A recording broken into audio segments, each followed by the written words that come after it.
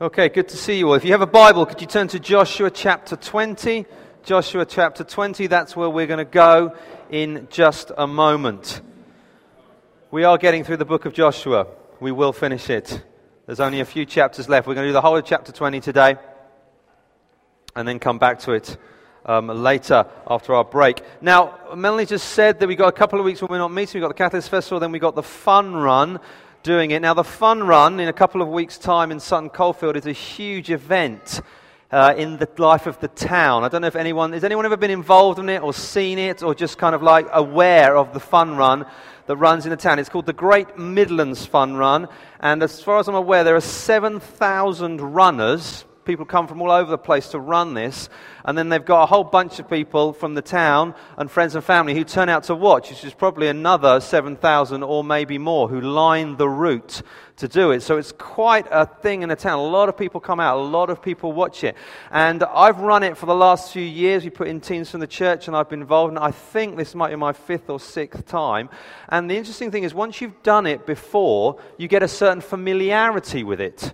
So I now know in my mind the route of the run. It's 8.5 miles, and where we run around the town, I know we start right in the centre of town, the pedestrianised kind of shopping bit. That's where all the runners start. We're actually off down one of the side roads because we're now pushing stuff, and they won't let us go with the normal runs. We have to start at the back. So we get stuck down the side, and we're going to have a dinosaur this time. But that's where you begin. And then you start by going up the hill past Trinity Church. You go all the way up past the fire station, and then you turn a left at the crossroads, and there's your first water point, which is good once you've gone all the way up that hill. From there, when we head down towards Towngate, we pass the youth centre where we used to meet. Then we go past the leisure centre. Up there, we take a right, head down Monmouth Drive, down towards Boldmere Gate. And there's the big roundabout outside Boldmere Gate. We turn into the park. We're now in Sutton Park, second water point. Very important to be aware of this. Then we take that long, slow climb. Who knows the climb from Boldmere Gate all the way up the hill there to the car park at the top? We do that. Then we head down to the Jamboree Stone right in the middle of the park. We take a right there, come back on ourselves, down the hill, down into Towngate. Towngate's a good place because they usually have people with hoses spraying water on you. Another water point, loads of people there, but then you have the climb. From Towngate, you then basically climb for several miles up. You go up to the bistro. Who knows the bistro? You're not allowed to stop at the bistro. It'd be nice to, but you have to then keep going. You then go up what they call Cardiac Hill. Who knows Cardiac Hill? Going up Cardiac Hill, you have to go all the way up to the top of Cardiac Hill. But the good thing is at the top of Cardiac Hill, there's another water point, so you can have another drink.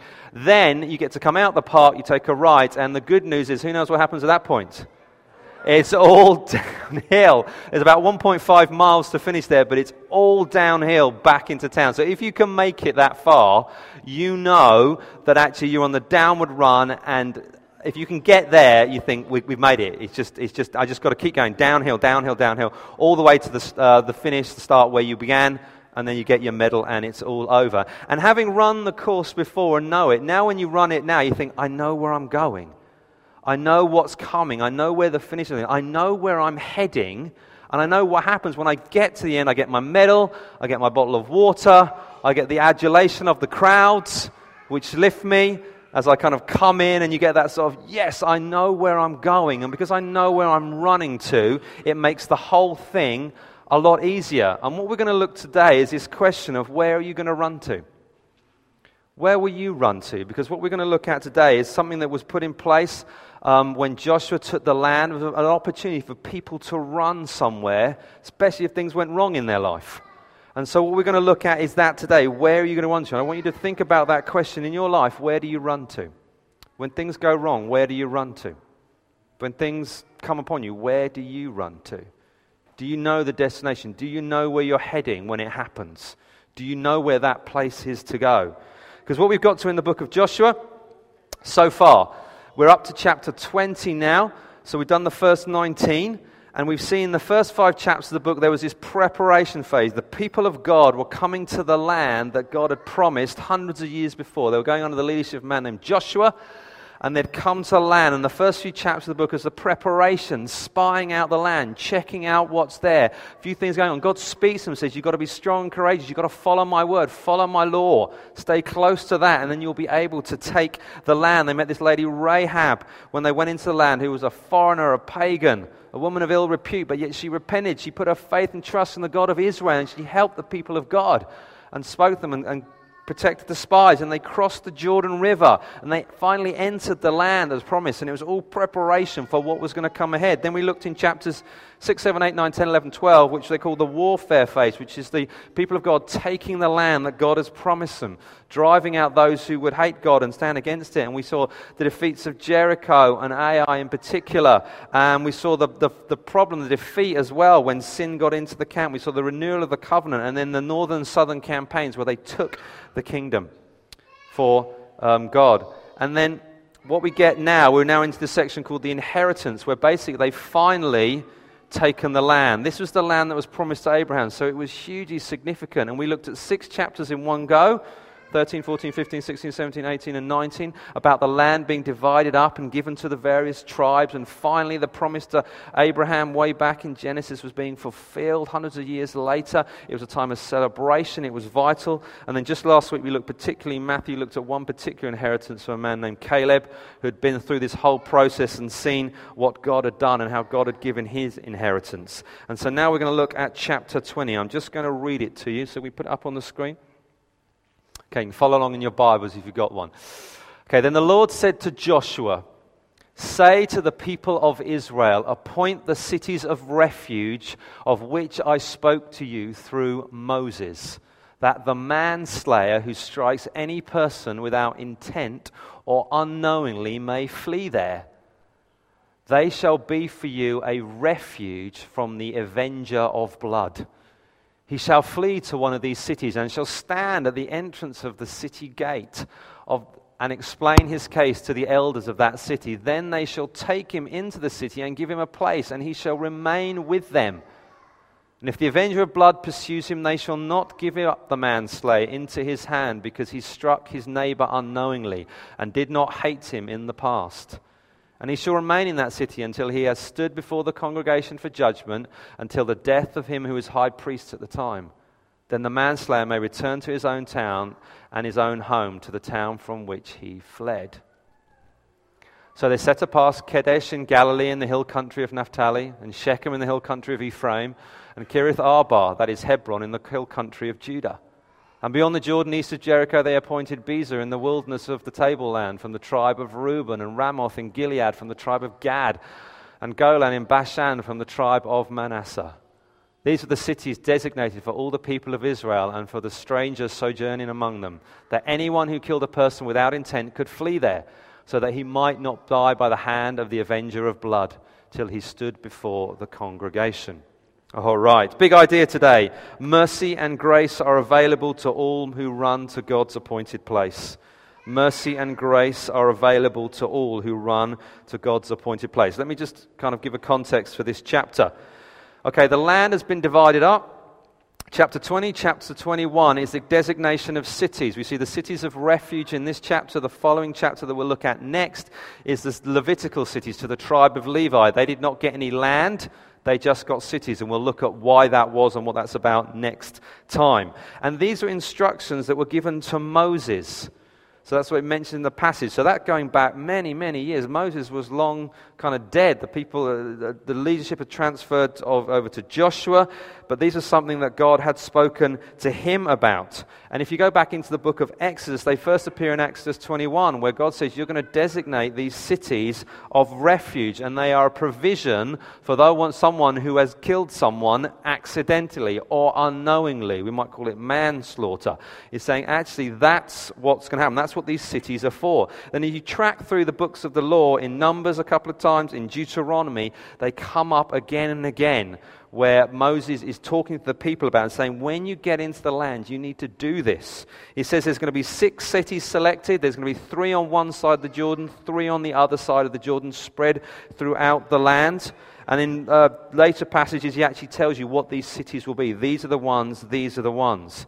And so what is happening here is there is obedience to God's word. What was spoken through Moses, even though he is dead, he has passed away, the people haven't forgotten what God has said through him. They've taken it seriously. So now Joshua, they've got the land. He's saying, actually, I'm now going to fulfill the word of God to Moses, which is still binding on us now, even though Moses is gone. It's God's word, so we need to fulfill it. So there is obedience here, which is the theme that has run through the book of Joshua. We saw that right in chapter 1. God told Joshua, he told the people, be strong and courageous. In what? In obeying the word of God. Do not let the word of the Lord depart from you, he said. Keep it right close to you. And so what Joshua is literally doing now, he is fulfilling God's word. God said it way back, you do this. Okay, I'm now going to do it. We're going to designate these cities. So let's have a look at the passage. The first part of the passage, first 3 verses, are just general instructions to the people.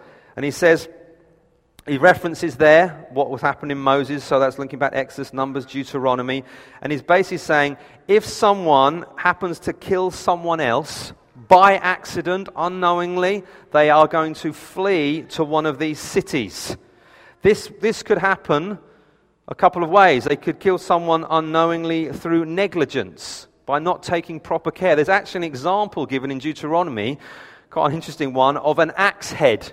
If someone is chopping with an axe, and as they fling back, the axe isn't very good, and the head flies off, big metal head, strikes someone, and they die, that is an example of negligence.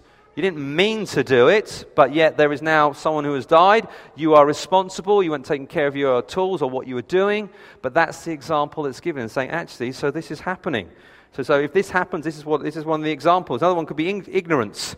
They just weren't aware of what they were doing.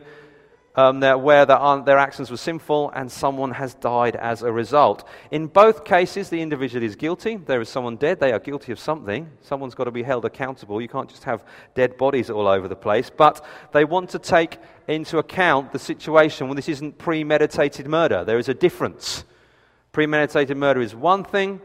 Unintentional, unknowing killing is something different. We designate differences in our own law today. They aren't the same, but they are treated differently. And there was very severe crimes for premeditated murder. That was actually the death penalty back in ancient Israel. But actually those who would do it unknowingly, there was a different crime that was set out by God. And you have this character turns up called the Avenger of Blood, which sounds like a bit superhero-ish, but probably not a good superhero if you're an Avenger of Blood. But this was just a title used for a close relative of the victim. A close relative of a victim who was then responsible for making sure that punishment was served, that justice was done. That they were actually saying, wait a minute, the person who's died is a relative of mine, part of my family, my extended family. I am now responsible for making sure the perpetrator is brought to justice, that they face the punishment for their crimes.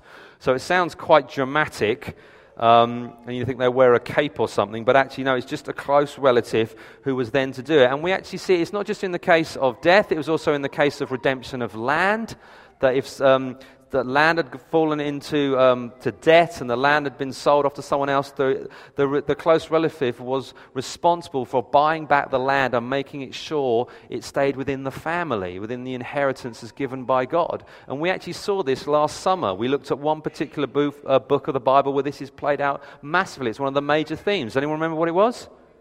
Book of Ruth. That's right. Because Boaz was going to redeem Ruth, but what did he say? Actually, there was a closer relative who's more responsible.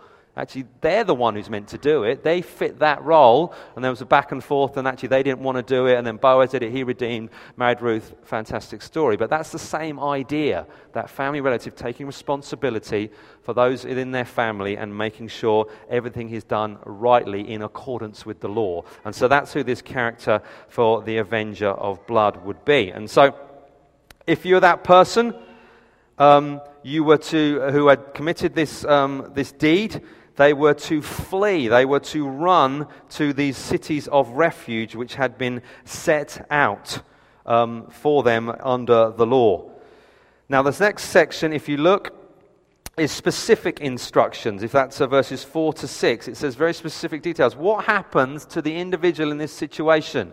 You do something, the axe head flies off when you're chopping wood, it kills the person you're working with. Oh my goodness, what do you do? There are three very specific things. It says they are to flee, they are to stand, and they are to speak.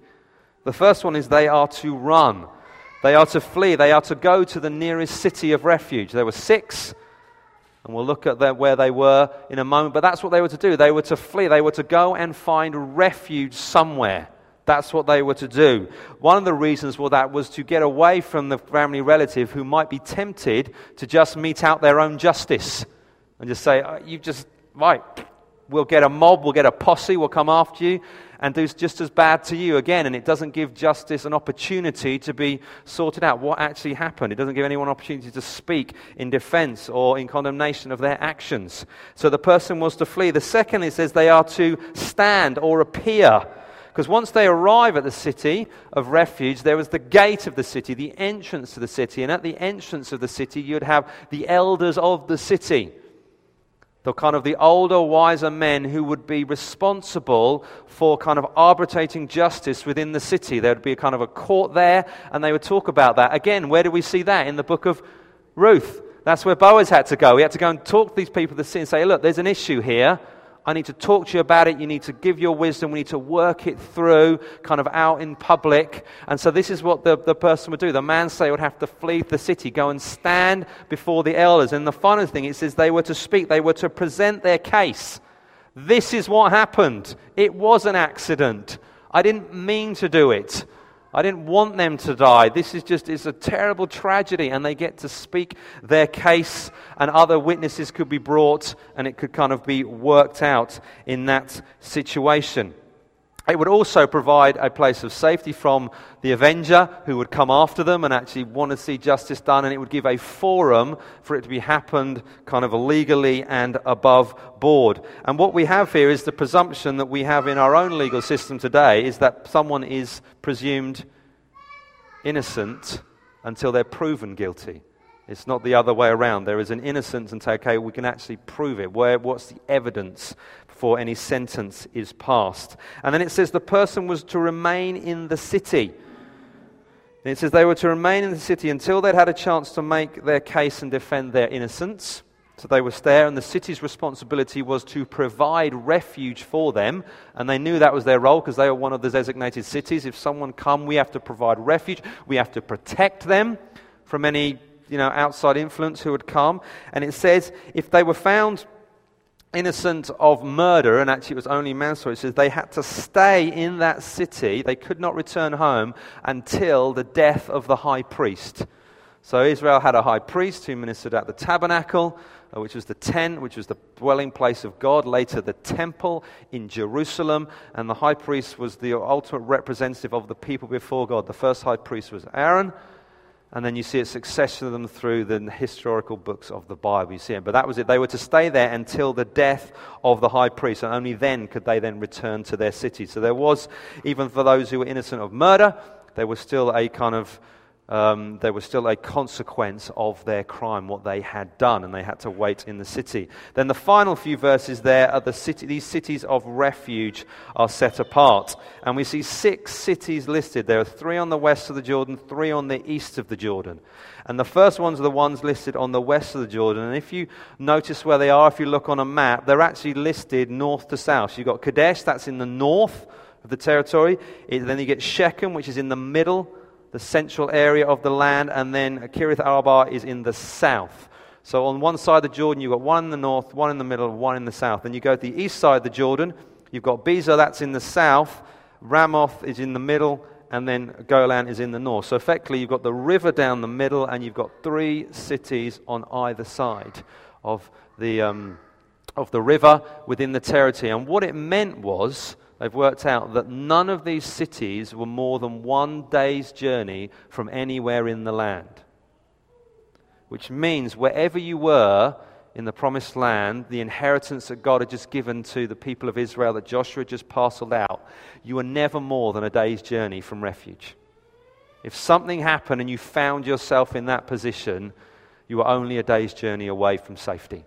You were only a day's journey away from actually I can have my case heard kind of fairly, legally, and not just be a victim of kind of any vigilante justice or kind of emotional vengeance that was coming.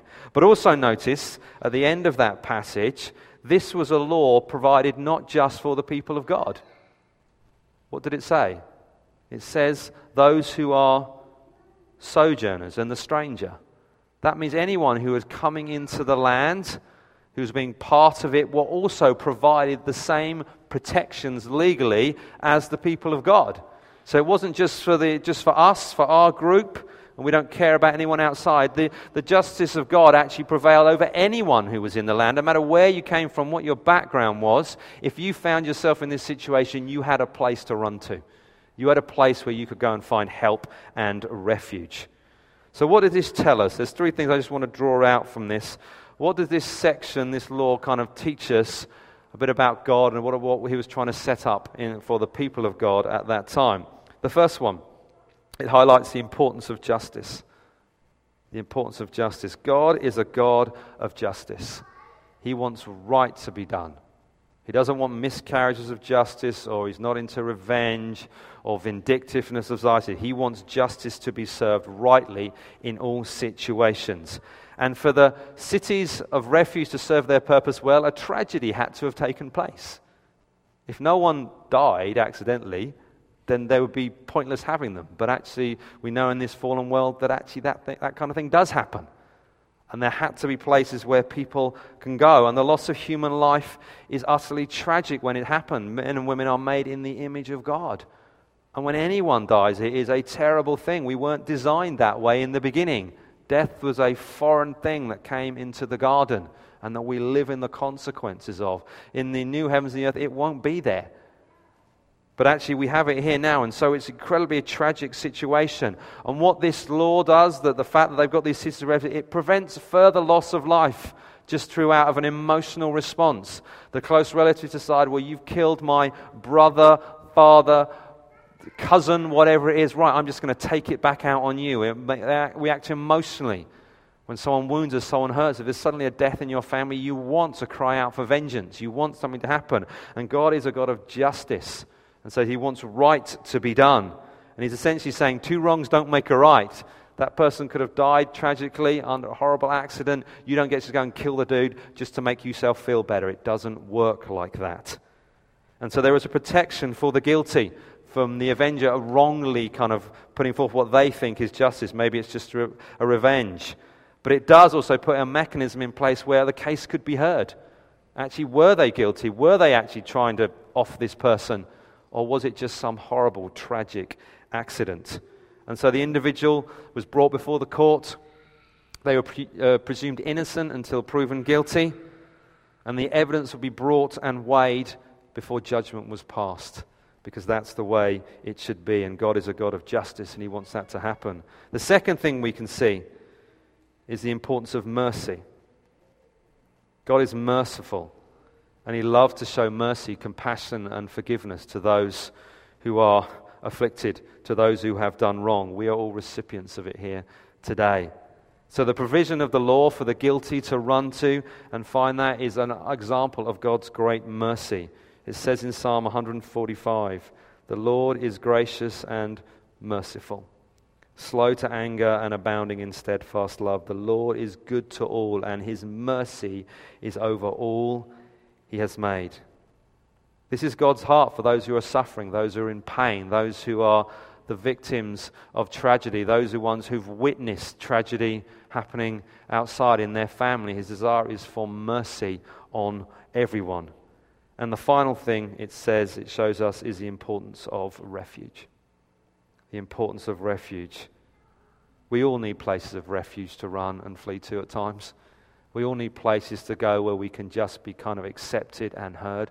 We all need places to go where mercy and grace and compassion and forgiveness are offered to us when we have messed up and things have gone terribly wrong. We need those. And before a holy God, we're all guilty of willful rebellion. We aren't the manslayers. We're the ones who's committed premeditated murder. We're the ones who've rebelled willingly, knowingly, abused God, defied God, belittled God, done everything we can to say, no, God, we are not interested in you.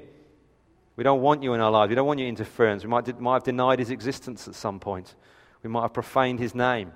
We've done all those things wrong. And we need places of refuge to come. So what happens in these situations? Well, it says in that passage towards the end there, it's a kind of a funny bit. It says, you can stay in that city until when? The death of the high priest. That's kind of an odd thing. Why would you have to wait till the death of the high priest? Firstly, you're not sure when that's going to happen. And what about the poor high priest? You're like, oh, well, I'm just waiting for you to die so I can go home. How are you feeling? Do you know what I mean? Not the best thing, but actually, it's a picture, it's an image, it's pointing to something forward. It's pointing to something that's going to happen. The death of the high priest, in effect, atoned for the sin of the manslayer. And who's the great high priest? Hebrews says it's Jesus, isn't it? And Jesus came to the earth. He lived the perfect life. But then he was offered up in our place to die. He was the one who died in our place. He was that perfect sacrifice.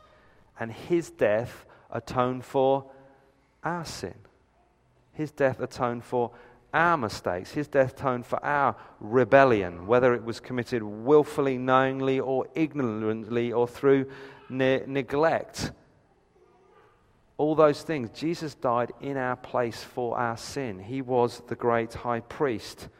And so what we see here is we see a picture of the great atonement that comes through Christ, that is offered to all.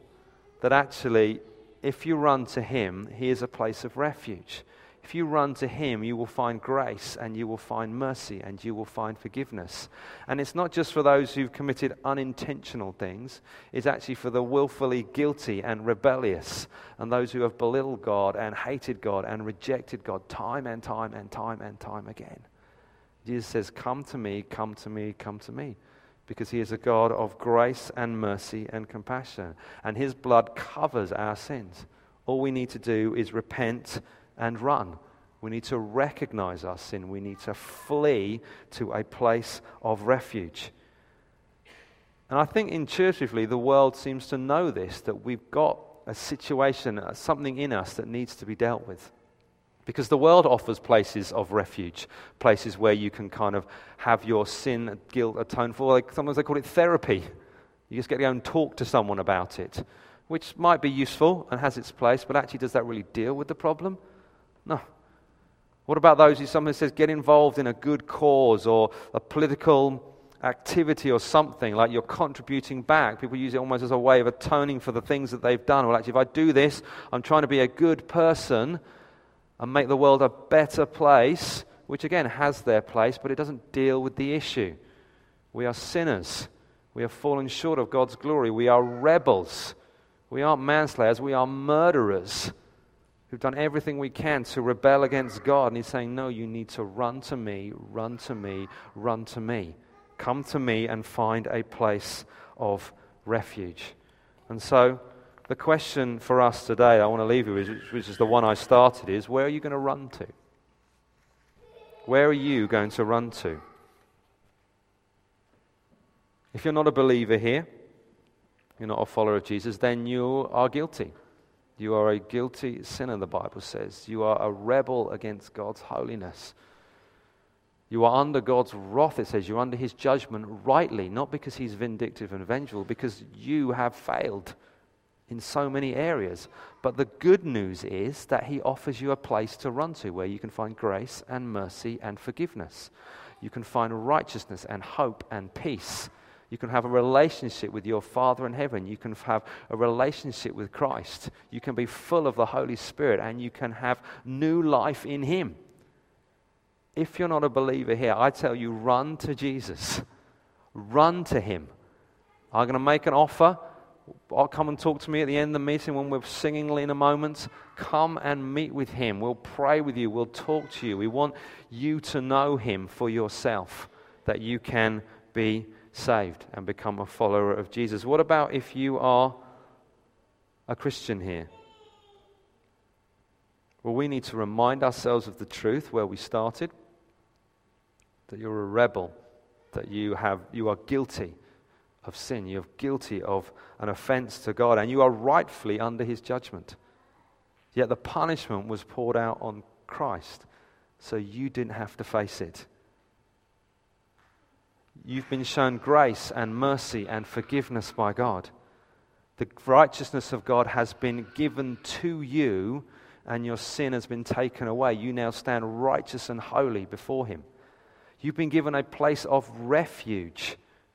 The people of God, the church, that is your family because you've been adopted into it and God is now our Father. We have a place of refuge to which we are heading. The new heavens and the new earth, where there'll be no more crying and no more suffering and no more tears and no more death because this old order has passed away. We have a place to run to. And so I'm asking you now, if you're a believer, do you know that? Are you running towards that? Are you going towards that? Are you heading? Is the trajectory of your life that way? Are you being distracted by other things? Are you letting other things get in the way of where you should be heading? Are you getting other things in the way that are taking you off course? Are you playing with sin in your life that will distract you? Are you tending to go over here and say, I'd rather be interested in that than running to a place of refuge, which is Jesus? Are you coming to God and seeking his grace and his compassion and his mercy and his forgiveness in times of suffering and pain? If you know you're dabbling with sin and you know it, you need to come to him for forgiveness. If you know you're going through suffering right now, time is hard and the things are kind of getting on top of you, you need to come for his compassion, his mercy, his peace, his grace. Be full of his Spirit again. Whatever it is, whether it's a work situation or a relational situation or a family situation or a financial situation or just a health situation, whether that's a physical one or a mental one or an emotional one, you need to come to him. He is the place of refuge. He's the only place you can run to. And often as the church, we tend to leave that to the end. Let me try this. Let me try my own wisdom. I'm pretty smart. I know what to do. Let me try, I'll go and talk to this person. I'll go and talk to that person. I'll go to the dogs, which aren't bad. They've got their place. But actually, first and foremost, where should we go? Jesus. He's the one we should be calling out to. He's the one we should be praying for. He's the one we should be looking to in our small groups and our prayer meetings and saying, come on, we need to run to Jesus. We need to ask him to pour out his grace and his mercy on us. And so what we're going to do in a moment is we're going to pray. I'm going to pray for you, and I'm going to give you an opportunity to run to him. I'm going to give you an opportunity for you to ask for what it is. Ask by faith. That's all it means. Just ask by faith. Say, God, I want this. Give his grace on us. So why don't you do that? Do you want to stand? Can the band come up? I'm going to lead us in a moment of prayer, and then we're going to sing. And we're going to do it in this order for a reason. I want us to pray, I want to ask, but then at the end, I want us then to respond in worship and praise. Because we have this place of refuge. The other thing that struck me about these cities is they didn't deserve them. They're guilty. You don't deserve that. God's grace has given them. He said, I'll provide this in the law. I will provide a way for you to be cared for, to find refuge when things go wrong. We don't deserve this, but God has graciously given it to us in his Son. So maybe you want to close your eyes. I'm just going to pray. You know what your situation is. You know what you've been thinking about it. It's been in your mind. Maybe you want to just bring it before God now. Name it. Be specific. Say, this is it. This is my thing, my work situation, my family situation, this sin I'm involved in, this stuff. Just name it. And then ask for God what you need. Just ask for what you need. Forgiveness, grace, mercy, compassion, peace, healing, wholeness, whatever it is. Just ask him for it.